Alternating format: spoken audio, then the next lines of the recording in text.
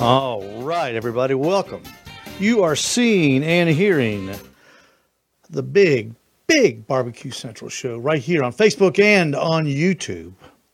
I'm Steve Ray, your guest host tonight, as Greg and his family are making it back to Cleveland from unknown destinations. I come to you from Ooltewah, Tennessee, where I own a real old-fashioned gasoline service station, a barbecue supply store, and I am the primary force on the Owl's Nest Barbecue competition team. It's good to be with you. We got a great show lined up for you.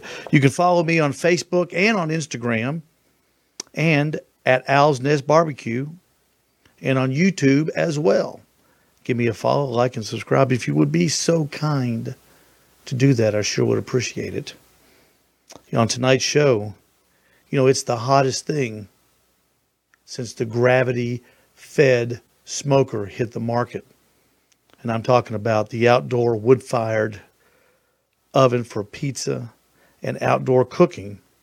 And tonight, Matt Frampton is in the coveted first segment to talk about wood-fired ovens, wood-fired pizza, and other things cooked inside wood-fired ovens.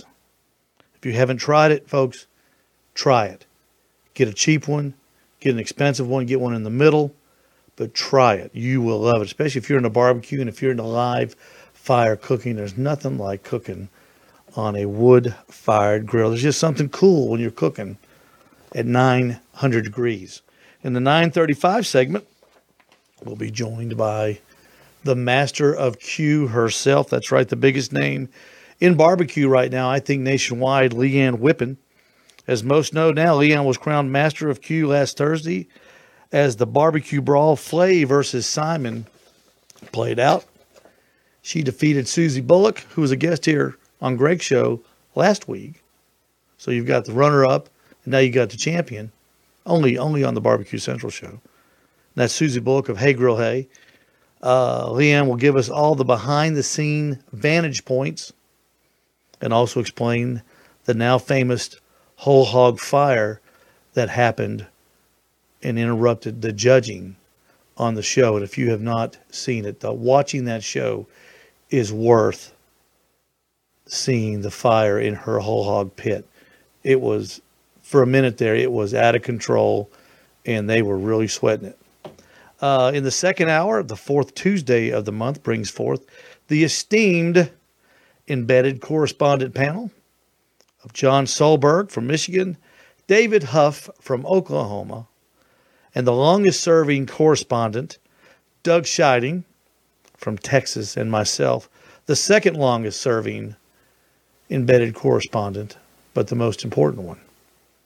These barbecue gentlemen and I will be discussing barbecue issues on several topics tonight that you won't want to miss, and we'll be opining on a couple different subjects. I think you'll find them interesting if you're into barbecue and the likes of that. All right, step their way.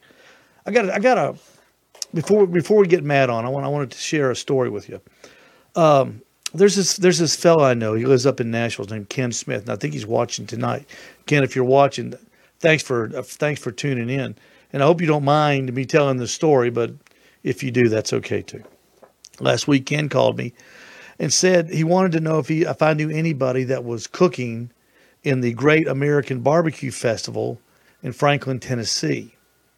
And Ken is interested in competition barbecue. He's kind of warming up to barbecue and the things that barbecue people do, the different things. And he wanted to get a close-up look, at a team. And so I called my go-to guy, Scott Smith, of Q Stewing and Brewing down in Ackworth, Georgia. He also owns Southern Q Smokers, where I get my competition smokers from. And I called Scott and I said, hey, Scott, are you going? First of all, I asked Scott, I said, are you going to cook Nashville? He said, no, I'm going to go to the Pigs and Peaches, whatever that one's called down in Kennesaw. It's a big contest as well. And he said, but I'll tell you who's going to that contest up in Nashville. Paul Keltner of Rooters and Tooters is going to be there. He said, why don't you give him a call? So I gave Paul a call and told him my story and told him about Ken. And asked him if he'd be willing for Ken to meet him, during the comp or after turn-ins, yada, yada, yada, And Paul said he'd be glad to, without hesitation. Everybody, without hesitation, he said, "Yes, I'll be more than happy to meet your friend and give him the nickel tour." So after turn-ins, Ken found Paul, and he got the nickel tour of Rooters and Tooters competition trailer and the little one, and a little one-on-one time about barbecue, and they chit-chatted, and I think they're going to hook up next month, September, October, at the Jack. 'Cause I know Ken said he wanted to go to the Jack and check it out too. Now, I know this doesn't sound like a big deal, and it really it's not a big deal, but I'm going to tell you, it meant the world to Ken Smith from Nashville that Paul would take the time after a competition when you're tired, you have to clean up, and show Ken around the trailer. And it didn't take long. They didn't spend hours and hours and hours answering questions, this, that, and the other. But it was because Ken had a genuine interest in what Paul did, what all competition cooks do. Paul took the time and spent with him. It might be an interest to compete, or it might just be an interest of being a fan of barbecue. But either way, Paul Keltner and Rooters and Tooters solidified what we all think of each other in competition barbecue. It's fun to win, and it's fun to get a call, isn't it? Yeah, that's great. But it's also just fun to compete, and most of all, it's more fun than anything to share the passion of barbecue with someone. So Paul Keltner, good for you. I appreciate Rooters and Tooters taking the time to show my friend Ken Smith around your trailer at the barbecue contest last weekend in Franklin, Tennessee. And also to Rooters and Tooters and that whole crew, Paul, congratulations on your 5th place finish in that contest. That was stacked head to toe with great teams. Paul Keltner, thank you from me for helping me out. Thank you for helping Ken out. And thank you more than anything for helping barbecue out and taking your time to be a good guy. And you just can't ask for anything more than that. That's a good story, and I thought we'd start the day off with it. All right, what we're going to do is we are going to take a break real quick, and I'm going to read you this ad as soon as I get my mouse back here. Find that cursor. There we go. Hang on just a second.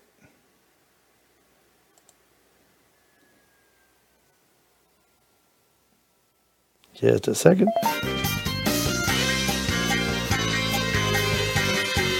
This portion of the show is brought to you by Butcher Barbecue, makers of award-winning injections, marinades, rubs, and seasonings.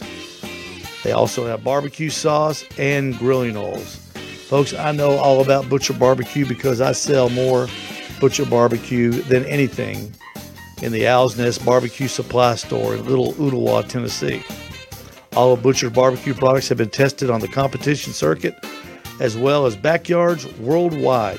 Be the pitmaster of your neighborhood and visit butcherbarbecue.com to stock up now. Always trust your butcher. We'll be right back in just a second with Matt Frampton.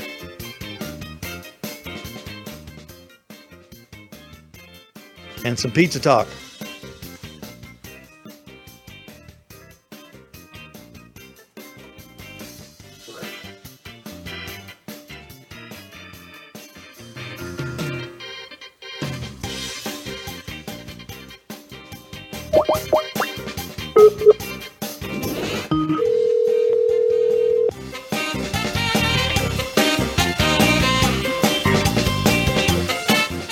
You there, Matt? Hey, Steve. Okay, hold on.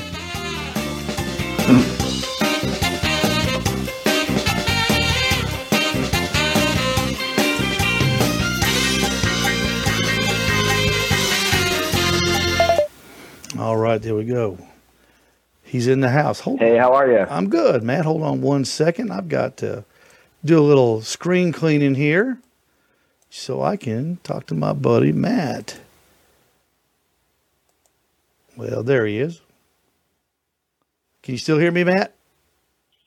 Yes, sir. How are you? Good Steve? deal. Matt Frampton from the barbecue team, hot hot grill on grill action, I believe, isn't it, Matt? That's correct. But coming to us from, what did you say, Nebraska? Omaha, Nebraska, born and raised. Born and raised. And have you lived there all your life? Not yet. That's correct. Hopefully, a lot of years left to go. No, Matt, thank you so much for joining us tonight. You know, when Greg asked me to host a show, he said, "Who do you want?" And the first person that came to my mind was you. And I said, "I want Matt Frampton." I said, "Isn't he the pizza guy?" Greg goes, "Yeah." And I said, "Man, Greg, I am into wood fire cooking right now, and I would really like to talk to Matt so I can get some pointers from you." So through the magic of Greg Rempe and his contacts, here you are and here I am, and I'm going to pick your brain a little bit about wood-fired cooking and pizza cooking and things like that, Matt, if that's okay. Man, I'm incredibly honored that you mentioned that. And at the top of the show, I think you nailed it. I mean, the hottest thing since gravity-fed smokers is the wood-fired oven, and it's just an awesome thing to do out back. And I saw some of Greg's comments when he was sharing the show. I've been through plenty of trial and error, mostly error. I'll be happy to share any experience I have with you, and I can't wait to talk about it. Well, tell me, first of all, how did you get into it? And then I'll share how I got into it. But it's quite a hobby. Yeah, I've been cooking barbecue for about 15 years competitively, and a few years into that, we were on the Barbecue Pitmasters show, and that led to some different product sponsorships, and one of them was the Kettle Pizza, which is an insert for the Weber 22, and they sent me one to test out, and I credit them for the life-changing opportunity to cook pizza in the backyard, like legit wood-fired pizza. Mm-hmm. You know, you used to have to spend thousands and thousands of dollars, and now there are so many options, and I think they were one of the first, but you've got really affordable ways where you can cook 900,000 degree pizza right outside your back door, and it's just kind of evolved from there. You know, I was at a friend's house one time. He invited me over. He bought a tabletop uni that was propane powered, and I went out there and I looked at it, and I was looking at it, trying to figure out how it worked, what have you, and we went in there and we made the pizza, and put it on the what's that thing called? You put it on the pizza peel. Yeah, the peel. Put it in there, and it wasn't 10 seconds. It seemed like, Matt, when that pizza started to bubble and started to get turned, and he had to get in there and turn it, and he kept turning it. Really, that pizza barely sat still more than 5 or 6 seconds at a time. And I was just watching it, and I said, "Man, this isn't only cooking." I said, "This takes some talent." And man, he pulled that thing out of there, and Matt, it was perfect. I mean, the bottom of the crust was crunchy, the top of it was melted. All the ingredients had flowed together, and this was on a propane fired one. And right then, I was hooked. I mean, I'm not kidding. I was hooked on this thing. The Uni cooks a mean pizza. I've got one of those as well. And I have the Green Mountain insert and a rock box, and then a true wood-fired oven like I think you just picked up. But at those temperatures, yeah, you can't take too many swigs of beer before you need to start messing with the pizza or get it out. It cooks quick. Yeah. That's for sure. Let's talk about people that have devices already, what they can do to turn their smokers, their pellet grills, their green eggs, what they can do with those vessels to cook an outdoor wood-fired pizza. Go over those vessels, and then we'll talk about the Unis and the Thors and I think what they call the iPhonies or whatever the name of that one is. Yeah, sure. So first of all, if you want to cook at those super high temperatures, you have to have some sort of piece of equipment, but anyone can go out and cook right on the grate over a bed of coals or over a fire on their grill. There's ways to grill dough right on there. or you can just add a stone. You just have to bake it at a little lower temperature and for a longer period of time. But in terms of things that you can add to what you already have that maybe enhance your ability to do different styles, particularly the Neapolitan, or sometimes referred to as the artisan style pizza, those are cooked at a 900,000 degree temperature range. So for a standard Weber 22, there's an insert made by a company called Kettle Pizza. It's a stainless steel ring that goes between the base and the lid. Mm-hmm. And then there's a pizza stone with it. And that's the only real true wood-fired backyard accessory that I'm aware of. And it's because you can run real logs in the back and you slide pizzas in and out the front of that insert. It cooks really well, but you have to know a lot about fire management. On the Weber Smoky Mountain? Or on the Kettle? Weber 22 Kettle. On the Kettle. Oh, okay. Okay. I was confused for a minute. So you can load that kettle. one. You can load that one with actually wood and use it like a regular wood-fired grill or wood-fired. Yeah, correct.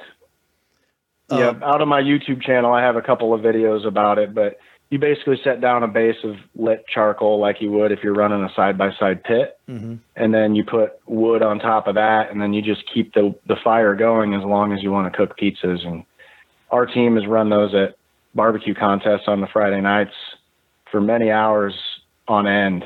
You just have to, manage the fire like any other cooker where you're using real wood. And Matt, does that one cook quick too? Does it reach the high? It does. You can, you're 900 to 1,000 degrees. It's just like the uni. Mm-hmm. You slide, you build your pizza on a peel, you slide it onto the stone, and in two minutes you have a pizza. It's ready to eat. And they're delicious too. What? Delicious. What about the Green Mountain? I've heard Greg talk about it. He cooks his pizzas, I believe, on his Green Mountain pellet smoker. There's some sort of an insert that people that have the pellet smokers can get so they can turn theirs into a pizza oven.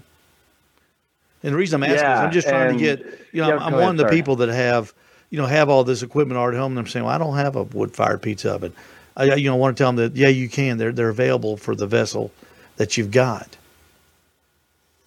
Yep, absolutely. And Green Mountain, I think, is a pioneer for the accessory for the pellet cooker as well. And I'm actually teaching a class tomorrow night on them here in Omaha. But it's an insert that sits right on the fire pot. The way it's built, it's like a pyramid. So it literally sits directly on the fire pot, and all the heat is concentrated within that pyramid, which is all below a stone. And then there's a cover for it. And it's also going to get you the 900 plus degree temperatures to do those Neapolitan style pizzas. In a pellet smoker. With pellets, yep. Wow. So you set the Green Mountain to like 275 to 300 because the thermostat's outside of the oven. It's a little, it doesn't understand that it's 900 degrees in there. So you have to dial it in a little differently, but it cooks amazing. Last weekend at the Nebraska State Fair, me and my family, we made 32 pizzas, handed them out to people, showed them how it works, and people were amazed. It's a great device. Very inexpensive too if you already have a Green Mountain. The Green Mountain, did they sponsor you to go out there and do that? Or is this just something? I'm an ambassador for Green Mountain, and I teach Green Mountain classes. And so I joined our local rep and dealer, and he had a booth out there, and my family and I cooked for him and the people that walked by. And 32 artisan pizzas. That's a lot of work. It was a blast. They cook quick. So yeah, they were. They do. Was the dough already worked out, or did you have to do that too? Because I want to get to that. I brought all my own homemade dough, and then stretched on site in front of people. Kind of made a show with it, and I have some racks that hold 15 peels a piece. So I just, as I built dough and pizzas, I sat them there and then cooked them as we could. Oh my! So you're set up in this. When are we going to see hot grill on grill pizza action? I don't know. I don't think there's any restaurants in my future, but there are some cool things in the works that I can't wait to share later this year. We're talking about that dough. We have a grocery store chain here in Tennessee called Publix. They're big all over the Southeast. And they sell the dough. You know, I guess grocery stores in Nebraska sell pizza dough as well. And but Matt, I'm having an awful time learning how to stretch that stuff. You know, I get the dough, I take it home, I leave it out of the refrigerator for 3 or 4 hours. I cut it in half, just like all the videos say to do, and I get it in that little ball. But I just cannot seem to get it stretched out in a circle. Is there? I know. We're not on the video as far as you showing how to do it, but is there something you can share with me? Because I know other people listening that are interested in pizza, they're having the same trouble as I am getting that thing. And I had to break out, and I hate to admit it, but I had to break out the rolling pin. And I know everybody just went, not the rolling pin. Yeah, the rolling pin. If I want to eat, not just fool around with this pizza dough all. What are some tips on getting that thing out there? Because I'm having an awful time. Would it be better if I made my own or cut it thinner, or what do I need to do? Yeah, so that's the number one deterrent from people actually cooking their own pizzas out back, especially with a fresh dough. A lot of the store-bought stuff, so there's a term in pizza dough called hydration, and I'm not going to spend a lot of time and nerd out on it, but essentially it's the percentage of water compared to flour. Okay. And you have to have that right percentage in order to stretch dough the right way for the kind of wood-fired pizza oven cooking that we're talking about. Mm-hmm.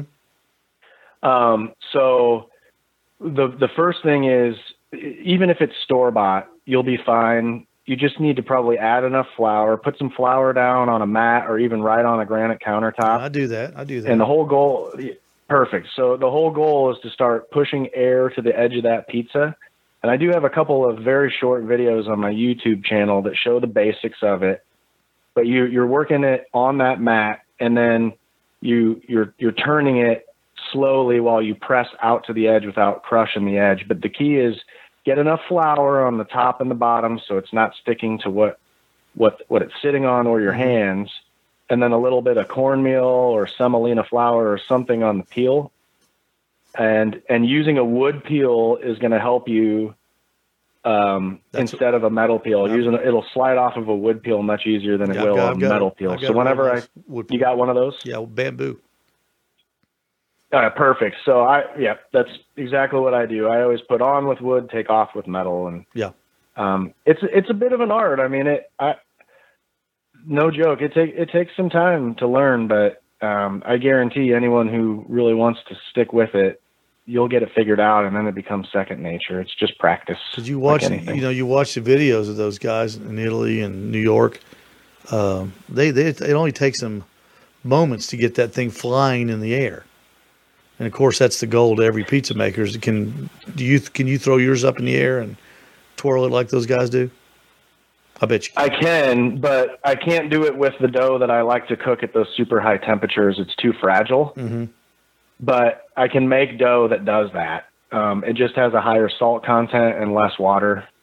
And it's more for like the New York pizzerias. Yeah. Where you have a New York style instead of a Neapolitan style. That kind of dough has a pliability and a flexibility to it where it makes a great show. And then some of the pizzerias use trick dough, which is just like 5 times the amount of salt. And they're tossing that around, but they're feeding you something different. Mm-hmm. Do you make your own dough, Matt? I do. And I use a sourdough starter that I've had in my home. I've kept it alive for 7 years now. And it's like a pet. You feed it regularly, but super easy to take care of. It just eats flour and water, and it grows. And explain how that works, because that's a new term to me. I haven't run across something alive like it's some Martian movie. Yeah, it's so it's just like a yeast, but it's a different strain. It's a natural occurring culture that it takes on characteristics of wherever it's from. And so if I gave you my starter and you took it to your region and in your house, it would take on different flavors of your area.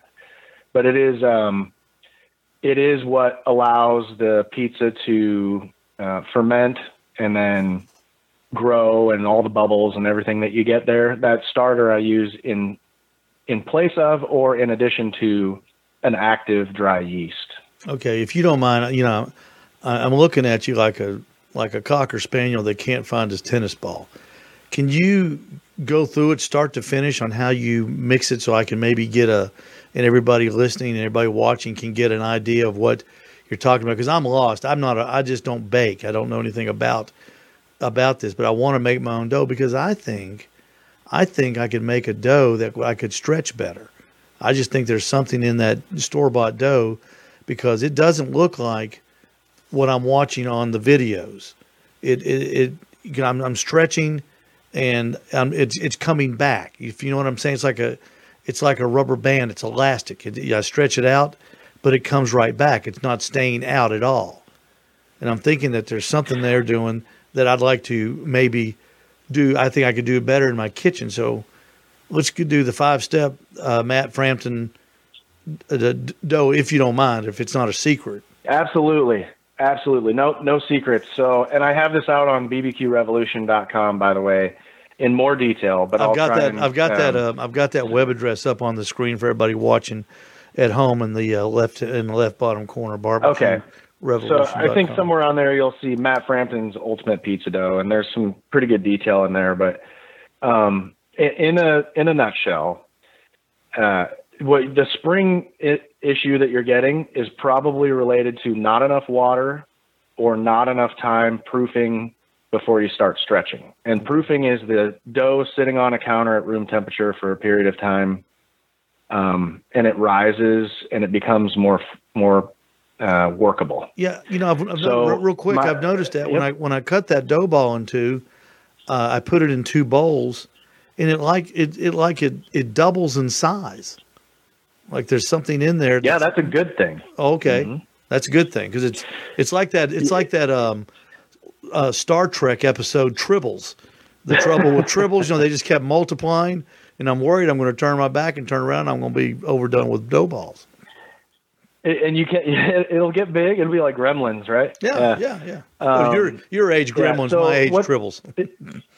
Right. So at a very basic level, what's happening is there's sugars in flour by the way of carbohydrates, mm-hmm. and yeast becomes awake when you get it wet. So it's not unlike what we're talking about. And the flour and water causes the yeast to eat the sugars in the carbohydrates in the flour, mm-hmm.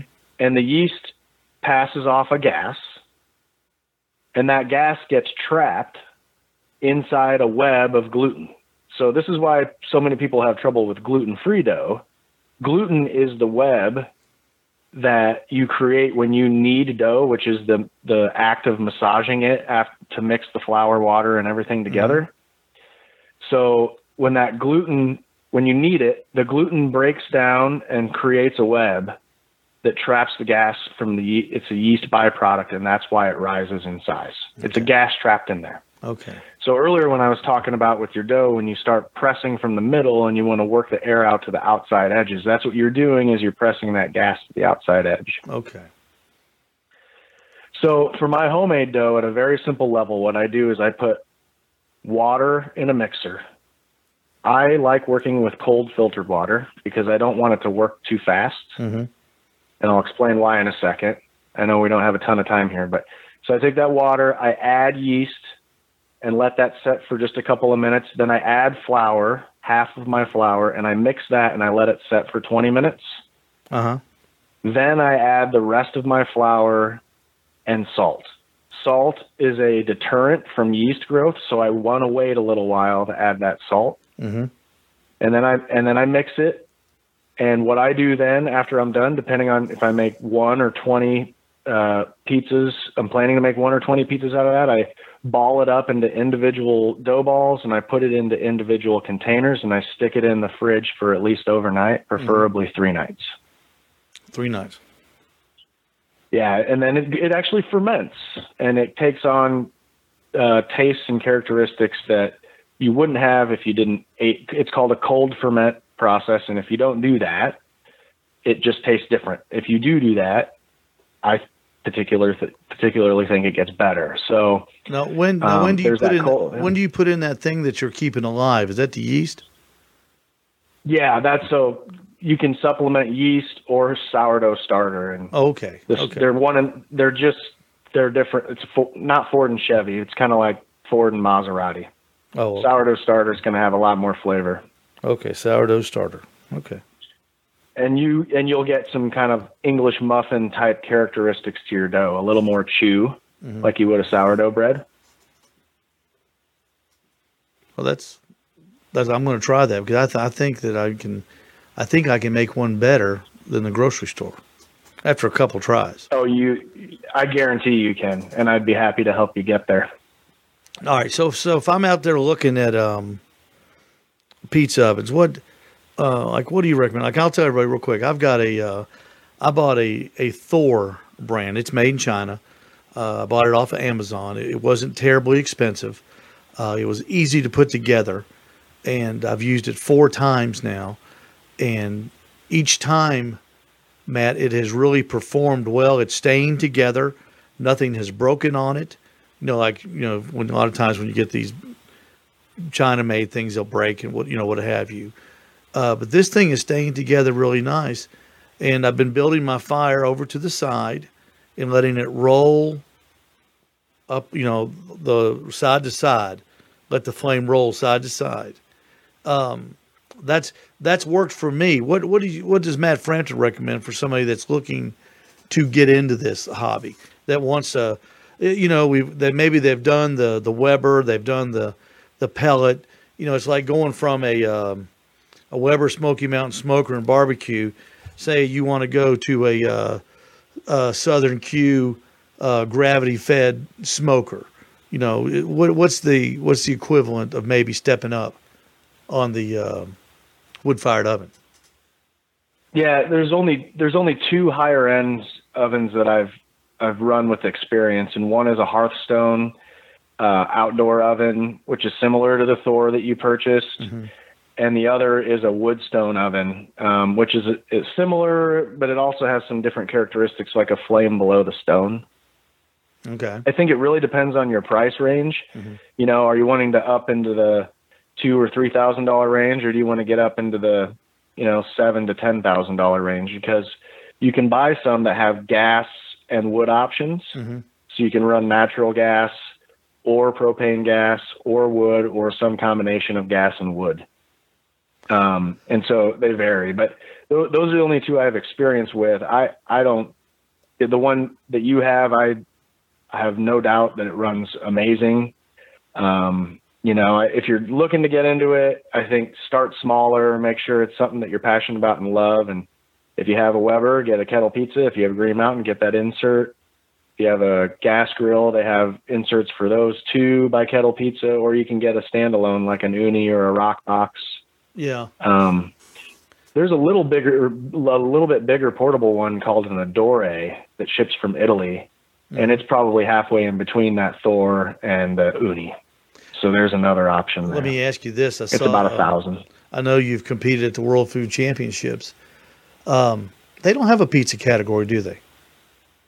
No, nope. But I have begun begging. That's a no-brainer, I think.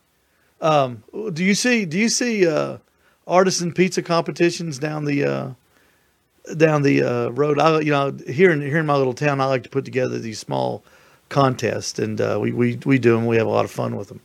But I'm seriously thinking of a pizza contest. I think it would be a great fun. Do you see them in your future or anywhere? I see them in my future for sure. Right now, they're very industry driven, so you have to be a restaurateur or something. Outside of the State Cook-Off Association does do pizza ancillary sometimes, but there's not near enough for what I think is the market. Yeah. So I agree with you. I think that there are pizza competitions in our future. I hope there are a lot of pizza competitions in our future for backyard and amateurs and everyone. Well, Matt Frampton, I do too, and I sure appreciate you joining us thrilled to death that you're here, and I was so glad that you make it. We'll hook up again sometime soon, and we'll continue this quest of our pizza together. How about that? Yeah, that sounds good. We'll be ambassadors to the pizza cooks out Matt. There. Thank you so much. Appreciate you, Matt Frampton, from Hot Grill on Grill Action, and probably one of the greatest pizza people in the country. All right, let's do this real quick before we jump on and find Leanne. Let's do this. Big Papa Smokers. You want better barbecue results? Big Papa Smokers is here to help. With a hand-picked selection of the very best in barbecue supplies, Big Papa Smokers wants to help you achieve barbecue greatness. You'll find everything you need for cooking outdoors at BigPapaSmokers.com. That's BigPapaSmokers.com. Big Papa's curated selection of the best outdoor cooking and grilling supplies will get you on the path to better barbecue results in no time.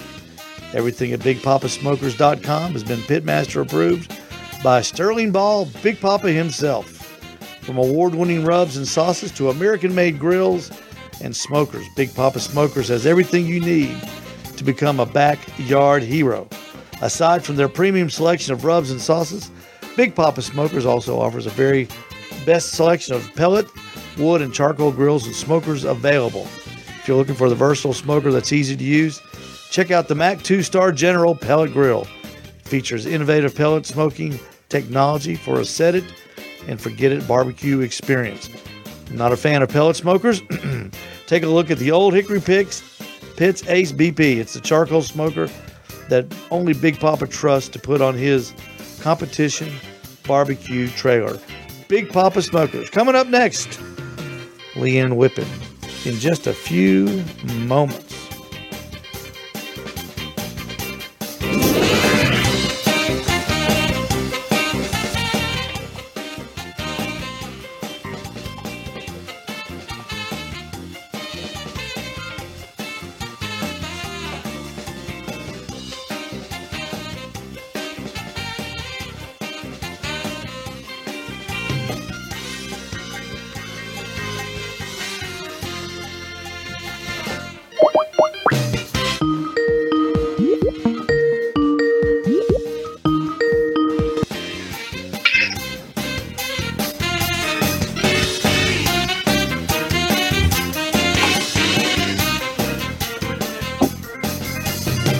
And just like magic, there she is.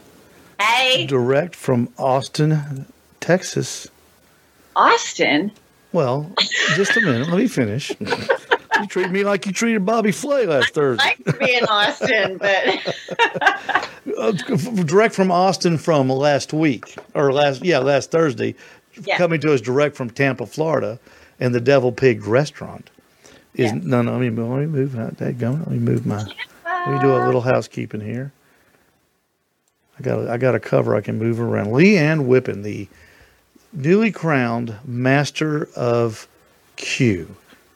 Hey. Now, Leanne, I know we spoke last week, and I'm in a quandary, and I don't know which question to ask first. Whether I want to ask the question, has this changed your life, or what the heck happened with your pig and the fire in the middle of the show? It has not changed my life. I was on the line working today again. Okay, that's good. That's good. I will tell you that there's more people in the restaurant, so that's good. And what happened with the pig that you really don't see on the show is there was a lot of wind that day, and my pit was actually in front of Susie's, so I was getting all the wind. And when they built the cinder blocks, they kept space between them. And I discovered that after the fact. And so I said, Bobby, we got to cut off the air. And we ended up sticking towels in between the cinder blocks to stop the airflow. So that's why I had a fire in there. But did you actually had to pour water on that fire to get it to stop, didn't you? Yeah. I mean, I've had fires, grease fires, and I know, to shut down the oxygen, but this was beyond that. Well, that's what Chris said on the show.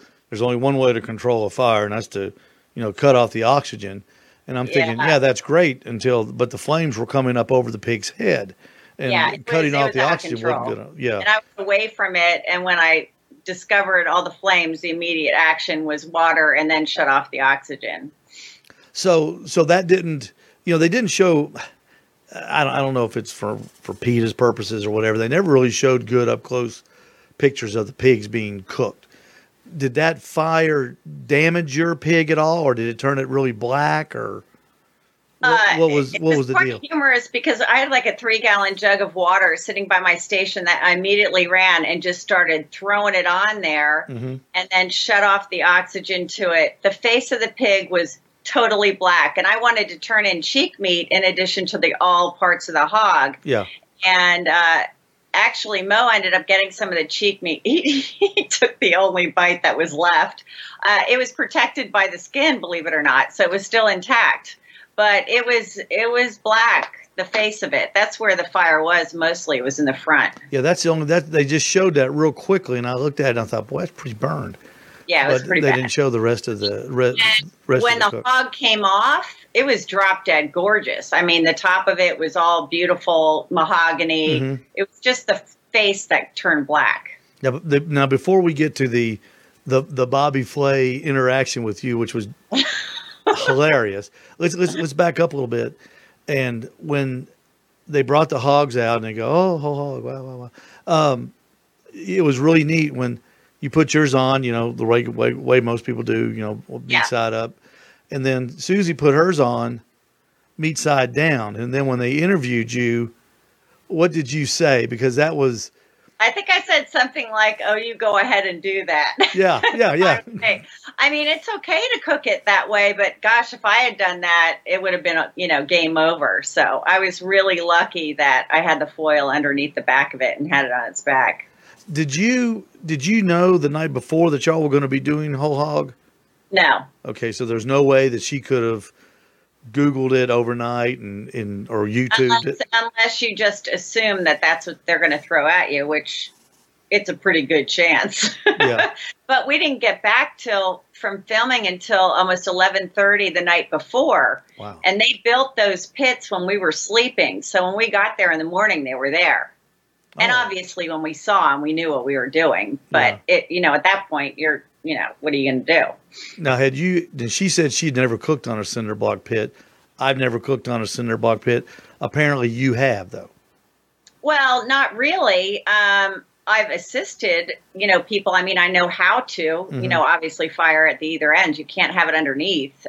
So, I mean, I understand fire and how it works, and I understand the pit itself. So, it was okay. And then they had, the coals off to the side, which you need to do to have them hot, and then you can feed it that way with the hot coals. Was your team responsible for feeding the coal station and keeping some embers? Because I know at one point during the show, I can't remember if it was you or Susie, said, "Hey, I need some more coals over here." No, they had some guys that were actually putting the coals over there, feeding them while we were cooking, but we were responsible for feeding the fire underneath the hogs. Yeah. So they couldn't touch that. Well, that part was a real surprise. But we spoke about it last week. At the end of episode 3, they teased episode 4 with the whole hog thing, and it showed everybody running around. Yeah. And it looked like it was crazy, and apparently it was. It was absolutely chaotic. The judges were sitting there watching us cook and go through the whole process of this, which was different than the first 3 shows where they weren't there on site the whole time watching. And when I finally got the fire out, they were like on the edge of their seats and they were like dying. They were like, I was about to have a heart attack. I mean, they were really, watching the whole thing go down. And it really doesn't show on the show how extreme it was, because there wasn't only one fire. I had 2 fires. So, and then when, the shoulders and the hams were not hitting the right temp, I knew I wasn't going to make it on time. So I sat there by the fire and I just kept feeding it, and you could see and hear all the juices just sizzling, and the foil, I was just waiting for it to break through in like another fire, but that was the only way I was going to get it done, and it worked out. Well, obviously it worked out because you won. But let's talk about the breakfast and then the lunch. What did I can't remember what what did you cook the judges for breakfast? So breakfast, I did potato pancakes with poblanos, and we did the fried eggs. It was a combination. It was really good. And then Bobby's like, don't put the avocado on it. And I ended up putting it on there, and I'm glad I did. I mean, there's a lot of last-minute decisions because I had it sitting there, and he's like, no, I don't think so. And I ended up throwing it on. Well, and the judges, the only thing they could find wrong was, and I don't know if it's just TV or it's true, but it was a runny egg. And, of course, Bobby Flay was in charge of the eggs. Yeah. And then Michael Simon screwed up Susan's. Yeah, on the tortillas, I believe, yes. Yeah, so the two experts were the ones that screwed up the first round for Susie. But you win the breakfast round. Yes. Which was a big deal. Now, how long did you go? Because I know, when you're cooking a pig, I mean, it takes a long time. There's not a whole lot to do, and I can see them wanting you to do something. So how long did you guys have just to hang out and then until they, hit you with the... We only had 5 hours to cook the hog, and it was around 100 pounds. And that was tight because by the time you trim the hog, get it injected, do everything you need to do, it was not a lot of time. It was enough, but, I really wanted it to rest for like a half hour, and I got about a 20-minute rest on it, so that was good. But, yeah, there was some free time, to break for lunch or whatever, but, those two... you're doing the sides and you're doing the desserts for the finals too, plus the breakfast and the lunch. So we were pretty well occupied most of the day. And so they came to you and said, all right, we're hungry again. We want lunch. Now, Nobody's hungry. Did Bobby Flay and Michael Simon know that they were going to have to do this, or did they spring it on them as well? No, it was sprung on all of us. We didn't know. We knew there was going to be sidewinders, but we had no idea what they were going to be. So, those are 30 minutes, and that's from the time you go to the pantry, you get your ingredients, your prep time, your cook time, your rest time. So 30 minutes flies by. Well, Leanne, that's what I was going to ask. How in the world do you shop, prep, cook, and serve in 30 minutes? That's the challenge. But you don't stop the clock. It is game on. You have to really quickly think about what you're going to do, and we didn't know ahead of time, so it's just part of the whole challenge. Everybody's at that disadvantage, so it is what it is. So you turned in for lunch. It was what was it you turned in? Burger. What was it?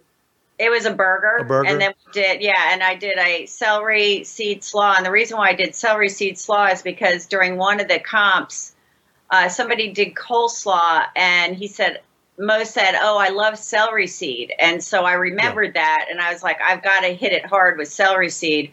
And then we did a chipotle barbecue sauce. We put pepper jack cheese on it, too. So it was a good combination. I certainly didn't think it was going to win it based on, what Susie was doing. But, sometimes simple is best. And that was the whole time. That's what I did. In 30 minutes, you had to cook 3 burgers, or I guess you had to cook 4, one for the photo, right? Yeah, you got to do beauty shots. Yeah. So, and their time in that too, right? The beauty shot has to be included? That's included. It's all included. So the beauty shots get turned in like when you turn in the judge plates. And I had won the digital challenge that morning, so that's why I got to turn in first. That was my win. So I got that just it's unbelievable the things that you can get done in 30 minutes, you and Susie.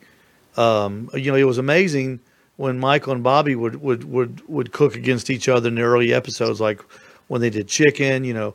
Michael Simon spatchcocking a chicken in 45 minutes. It was amazing. Yeah. It was amazing that they did what they did in that amount of time. And I guess you're cooking at extreme hot heat, aren't you? Yeah, it's hot. Well, you've got an offset, and then you've got a kettle, and you want to make sure, because you have to man those the whole time. They keep coals hot, but you have to say, hey, coals. So you have to make sure that you're maintaining the heat in all of your cookers at all times. So you're ready with, for whatever they're going to throw at you, because if my grills were not hot right before that challenge, I wouldn't have made it. So that's part of the strategy too. You have to keep the cookers hot. Yeah. So did you kind of like zone in on one cooker and say, all right, I'm going to make this kettle, this Weber kettle do for everything if I either have to go offset or direct heat? Did you kind of zone in on one? I had them both hot, and then I had a safe zone on the kettle so that, if I needed to move it off to the side. So I had all different zones going, so I was ready with, for whatever they were going to throw at me. All right, let's get to the Bobby Flay, Leanne Whippen dynamic, because that ran all through the show, and it said they introduced themselves. Hey, we're going to be your sous chef, and right. And I don't think, at least it didn't appear that Bobby was prepared to really be a sous chef, which I'm not in that business, but the rules were that you could ask them a question like, should I do this or should I do that? But they can't tell you what to do. So they have to be strictly there to assist you. And, when you're under pressure and, you really want to win this thing, you have to put aside who they are and just zone in on what you're doing. And I didn't realize until I saw the show how bossy I was. Oh, you were bossy. I didn't know. Oh, yeah. And I also didn't know that he was going to be saying things on the side, like I saw it on the show, but I didn't know he said those things. So it was quite funny. So was that the first time you saw the series since y'all done it? Yeah. I didn't know how they were going to edit it. I didn't. Yeah. So when y'all didn't it was on. So y'all didn't have a sneak peek preview or anything like that? Nothing at all. So you were watching it just like we were. You were just sitting there going, "Oh my gosh." Yeah. It's interesting. Oh yeah, he was quite taken aback by you a couple of times, especially the time when I forgot what you were cooking, and you said, "I'm going to make this. You go clean up." Yeah, I don't even remember that actually, so it's kind of funny. Well, it all worked out for you, and you are the master of Q, and now you get to do a digital series on Food Network Go. Is that correct? Yeah, it's I think it's on their Facebook. Actually, I've already shot it. It was up the other day. So there's 3 different shows on there. And they actually did a nice job with them. It was done on set in Miami, actually, is where we filmed it. Oh, okay. So we can go to their Facebook page and find this. Yeah, I believe so. Oh, that's great. I didn't realize it was out. They ought to pump that up a little bit, because I follow Food Network. Yeah. But we'll get to that. We'll watch that for sure. So it didn't change Leanne Whippen's life. Nobody's contacted you about a series, a guest spot on NCIS or anything like that. NCIS. No. I'm doing, local TV this week, a couple shows. Yeah. It helps with the restaurant promotion. I did look at the ratings on the show, and I believe the first week it was the #1 watched Food Network show, and there's a lot of shows out there. Mm-hmm. And also I think I saw that it was in the top 15 rated of all shows for the 4-week period, which is remarkable. So really pleased with the ratings. So I'm glad everyone watched. Thanks for tuning in. Well, Leanne, it was really good, and I'm not saying that just because you're on Skype with me. It was very interesting. It was very entertaining, controversial. When Tuffy got let go, everybody was like aghast. You were, like I said last week, it looked like somebody just told you that somebody stole your car. You were just, oh no, Tuffy's gone. Oh, you don't see. I was crying. As I think I said, I don't know if I was crying because I was sad to see him go or happy to see him go. One more. But I was very emotionally upset over that. Yeah. But you were saying, you're going, man, I beat Tuffy. That road just got easier to get down. Yeah. But good for you. So when people come in now to the Deviled Pig in Tampa, Florida, they say, hey, can I get a picture? Are they doing the selfie thing? And yeah, they are. They're very sweet, and they all say congratulations. I'm really shocked at how many people were actually watching the show. I would say a good 80% of the people that have been in, even throughout the weekend, all had something to say about it, that's a lot of viewership. So it was great. Do you get a lot of out-of-towners where your restaurant is? Because I know Tampa's. I do. It's getting better. I had people that drove a few hours today that came in. People come in from Orlando. of course, we have all the Tampa people, but people are driving to come to the restaurant. It's great. Well, good for you. That's the way it should. It should help you, and that's why you do it, to promote yourself. But did this happen when you were years and years and years ago, when you were at Wood Chicks and during the barbecue pitmasters phenomenon? Did that happen there as well? Yes, when I did the Throwdown with Bobby Flay, every time they aired the show, I had a line out the door. Pitmasters was huge. Anything like that helps. Sure, it's great for business. Oh, absolutely. Now, what do you see? Is this show? Are they going to try to do this every year? Is this like a commitment show? Like, we need to do this, with a whole new group? No, this was not. It wasn't discussed what's going on further, but they did call this first season. So in my eyes, if the viewership is there, and it's all about sponsors and everything else, that I would assume that they would have another season of it. But nothing was discussed. But that's just my, I would expect they would. Well, I mean, the fact that Bobby Flay was there and Michael Simon were there together. I mean, they're the two. On the Food Network, totem pole, they're at the top of it. Sure, and they're very entertaining too. Yeah, and they're very funny. Exactly right. And I thought it showed a real side of Bobby Flay. I've always liked his humor. He's very it's almost a sarcastic humor. Yeah. But the two of you interacted was I'm telling you, was television gold. It was TV gold, and I guarantee the producers loved it. And especially now that we know that it was real, and you didn't even really know you were talking to him like that. Yeah, no, I didn't, and I didn't know what he was saying, so that made it. I mean, when I saw it, I was laughing a lot, and I said to myself, I wonder if other people think this is funny, because I thought it was funny. You didn't call him and apologize, did you? Say, hey, Bobby. No. Or hit him up on Twitter. Hey, Bobby, I'm sorry. I was a real turkey, and I'm sorry that. Sorry, I was mean to you, your family. We had all four of us had such a great time. I mean, Susie was a blast to work with. It was great to get to know her, and she was a super great competitor. I mean, it was really neck and neck the whole time. She deserved to be there, even though she hadn't done a whole lot of competition. So I thought it was perfect, actually. And two women, that's nice. Yeah, that's real nice. And three women in the final. Yeah. So that was,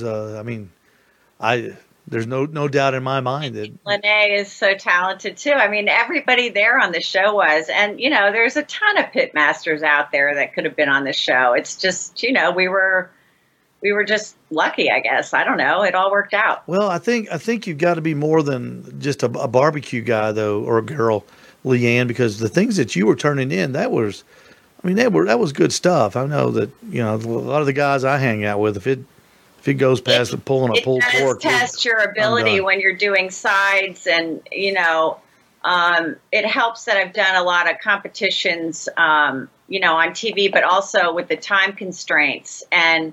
Working with pantries, that's a whole different ballgame, because there's so many ingredients in there. And, the first show is the hardest because you don't know where anything is. At least the second, third show, everything's kind of in the same area. So you know where to go, and it cuts back on your time. But the first day in the pantry is a nightmare. I mean, you just don't even know the spices. There's just hundreds of spices, and, you're trying to see if it's alphabetical or whatever. And when they have limited quantities in there, if somebody grabs, I remember, like with the carrot thing, I got the only carrots. And so if somebody else was thinking carrots, they aren't going to get the carrots because I already got them. So somebody was looking for a pineapple. Pineapple, yeah, but they had quite a few pineapples. But, and even when I did the mango salsa, I didn't know till I saw the mangoes in there that I was going to do that. That was not a plan. It was just, I started going through the pantry, and it just hit me. Just grab this, grab that.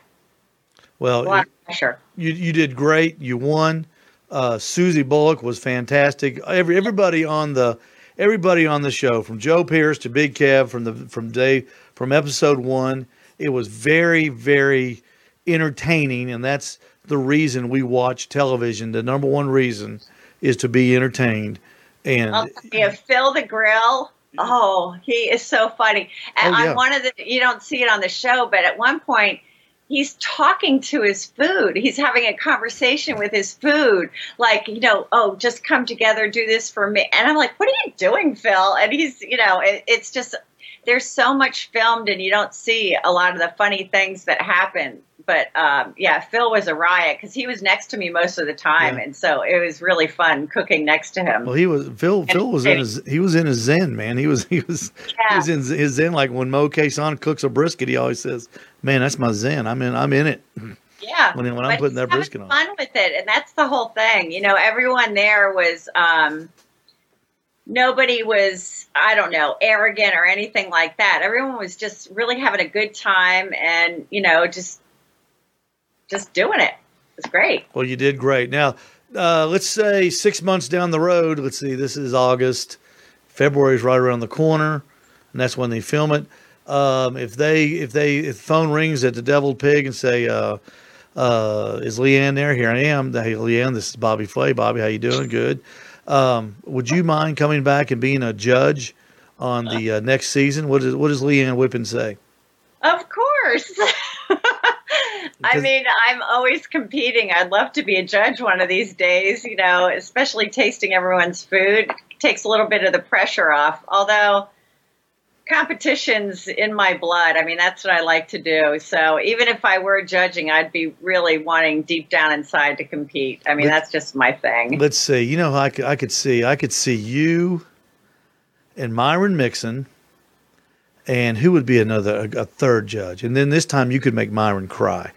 Like he made you cry. And Myron says there's no tears in barbecue. Oh, no. I mean, he always says that to me. It seems like I'm always crying for some reason. Well, that would be a good dynamic. And I can't think.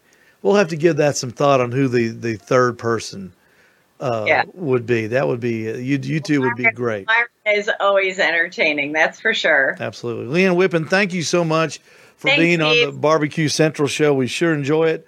And I'm going to tomorrow when I get to work, I'm going to look up Food Network Go and check out your digital series.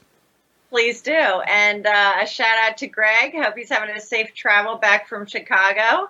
And you did a great job standing in for him. Well, thanks a lot, Leanne. I appreciate that very much. We'll see you soon. Okay, Leanne Whippen, the master of Q from Food Network. Let's get that screen off of there. Let's see what I can do here real quick.